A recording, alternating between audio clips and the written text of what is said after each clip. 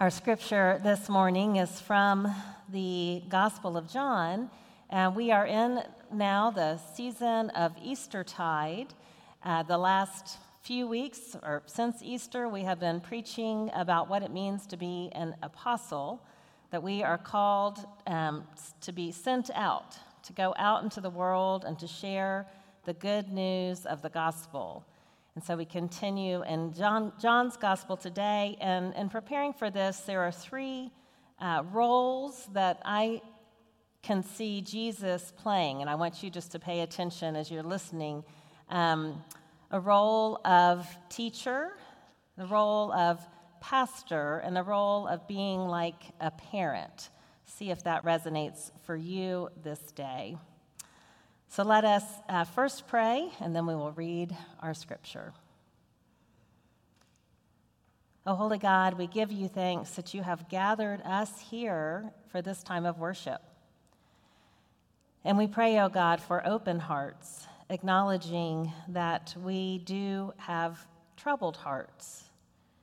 And we want to breathe in your Holy Spirit presence, to know that you invite us to relax and rest in you, and that you are with us always. Be with us now as we listen for your word read and proclaimed. We make this prayer in Jesus' name. Amen.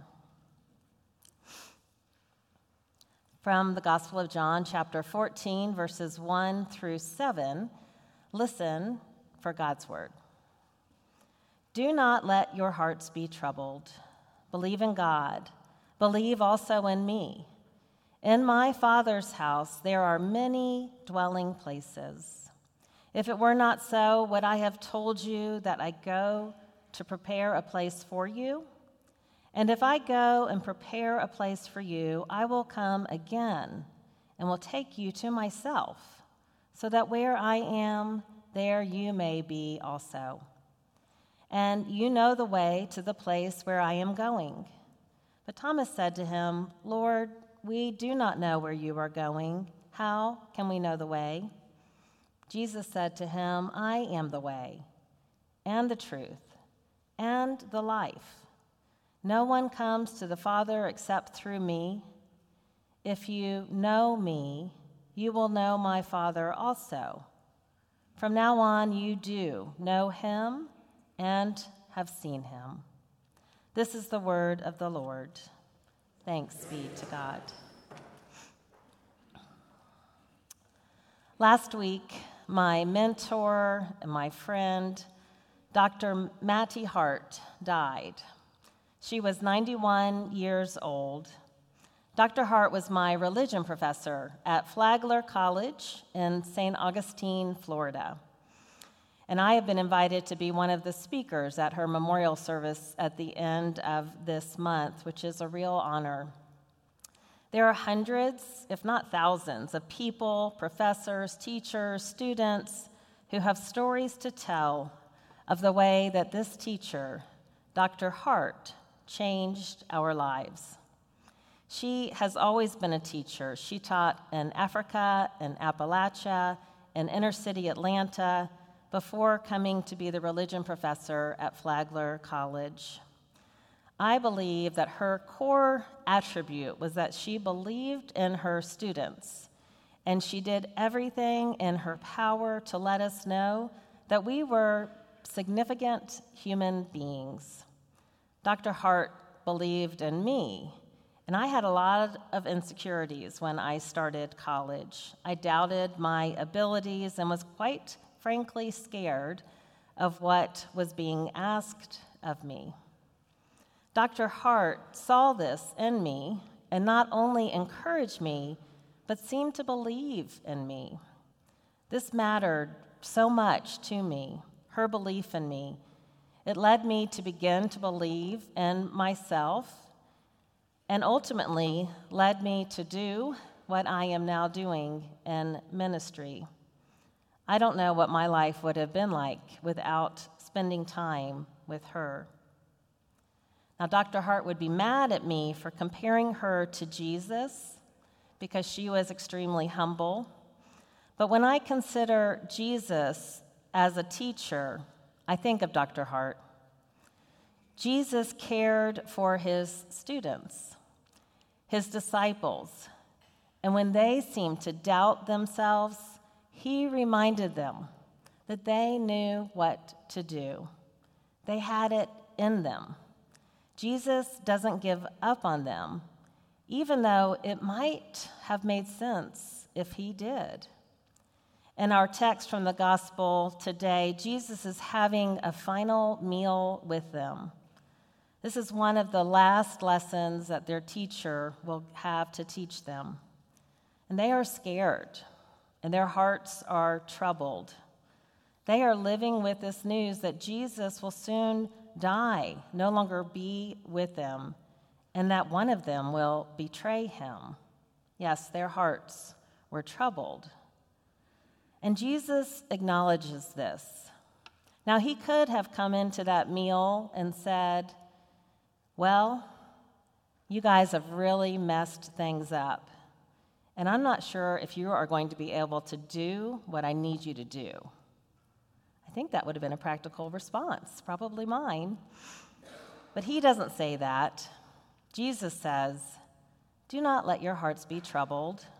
Believe in me. Trust me. He assures them that they have what they need to go forward and that he will always be with them.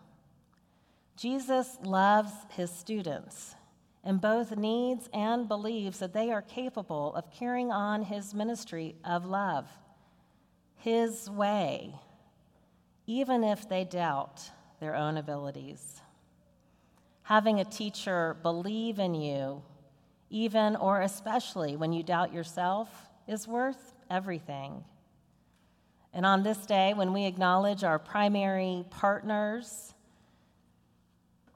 we are aware of some excellent teachers from Armstrong Leadership Program, Henry L. Marsh Elementary, Martin Luther King Jr. Middle, and RISC. It is good to recognize how very important teachers are, the teachers in these schools. One of the ways that we are in relationship with these schools is by supporting and caring for their teachers and administrators so that they can then provide and be for these students who desperately need them. The jobs that these teachers have are crucial, critical, and potentially life-changing. And they need our love and our support and our prayers. And this is really one of the greatest ministries of our congregation, especially as we celebrate this 20-plus years with Henry L. Marsh School. The lives that we have been able to touch, the difference that we have made. This is an example of Jesus' way and what we are called to do. Along with this message of encouragement from their teachers, Jesus brings to the disciples a message of comfort. The text that we read is often read at funerals. This week and next, I am officiating 4 funerals. And in my 25 years of ordained ministry, I have officiated hundreds of funerals. Sitting with a family and friends at the time of a loved one's death is something that I do regularly, and it is such a sacred space, every experience being different. The scripture from the Gospel of John is often read at funerals or memorials or graveside services. It brings comfort. The message, do not let your hearts be troubled. Jesus promises that he goes before and prepares a place, that there are many rooms, or in the King James Version, there are mansions. And Jesus saying, so that where I am, there you may be also. It's comforting. On occasion, when meeting with families, we have a conversation around the verse 7a, which reads, no one comes to the Father except through me. Now, there could be an entire sermon on this one verse, but I just want to touch on this with regard to how this text is a text of comfort. And when this verse is taken out of context, it can come across as exclusive. I distinctly remember the first time years ago when the daughter of the deceased said to me, "We do not want to read verse 7, the one about the only way to God. We have family and friends coming from all traditions, and one in particular who has been hurt by the church. We want to hear about the loving Jesus that we know, and we don't want anyone to feel left out." And through the years, other families have shared a similar sentiment. When I meet with families to plan a service, I find it's important for me to share my theological understanding of this text. In this passage, Jesus is talking with his beloved friends who are uncertain of what is going to happen next. Grief, mingling with uncertainty. And this is not a threat, it's a comfort. The point was not to exclude, but to say, relax, it's me. The way is me, and you know me. This is not complicated or meant to be scary. And isn't it the truth that our little brains can forfeit all of the goodness in this text, all of the comfort and all of the love, acceptance and welcome, and promise and encouragement when we get one possible notion of exclusion?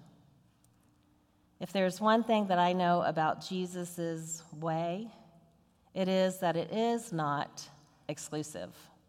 Jesus is radically inclusive. The writer of the Gospel of John recorded this intimate meal, and Jesus was seeking to comfort his friends.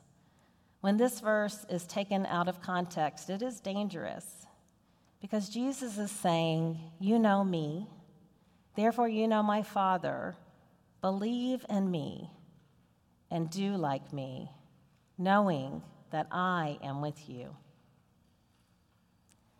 And finally, this text reminds me of my role as a parent trying to comfort a child who is scared. I am likely to throw everything possible at them to help them feel better. I will not leave you. You got this. I believe in you. When we doubt ourselves, we need a good parent who can see something in us. And sometimes we have to parent ourselves. When we are scared and we need comfort, we need reassurance. The writer Anne Lamott once took a vacation to Lake Tahoe with her 2-year-old son, Sam.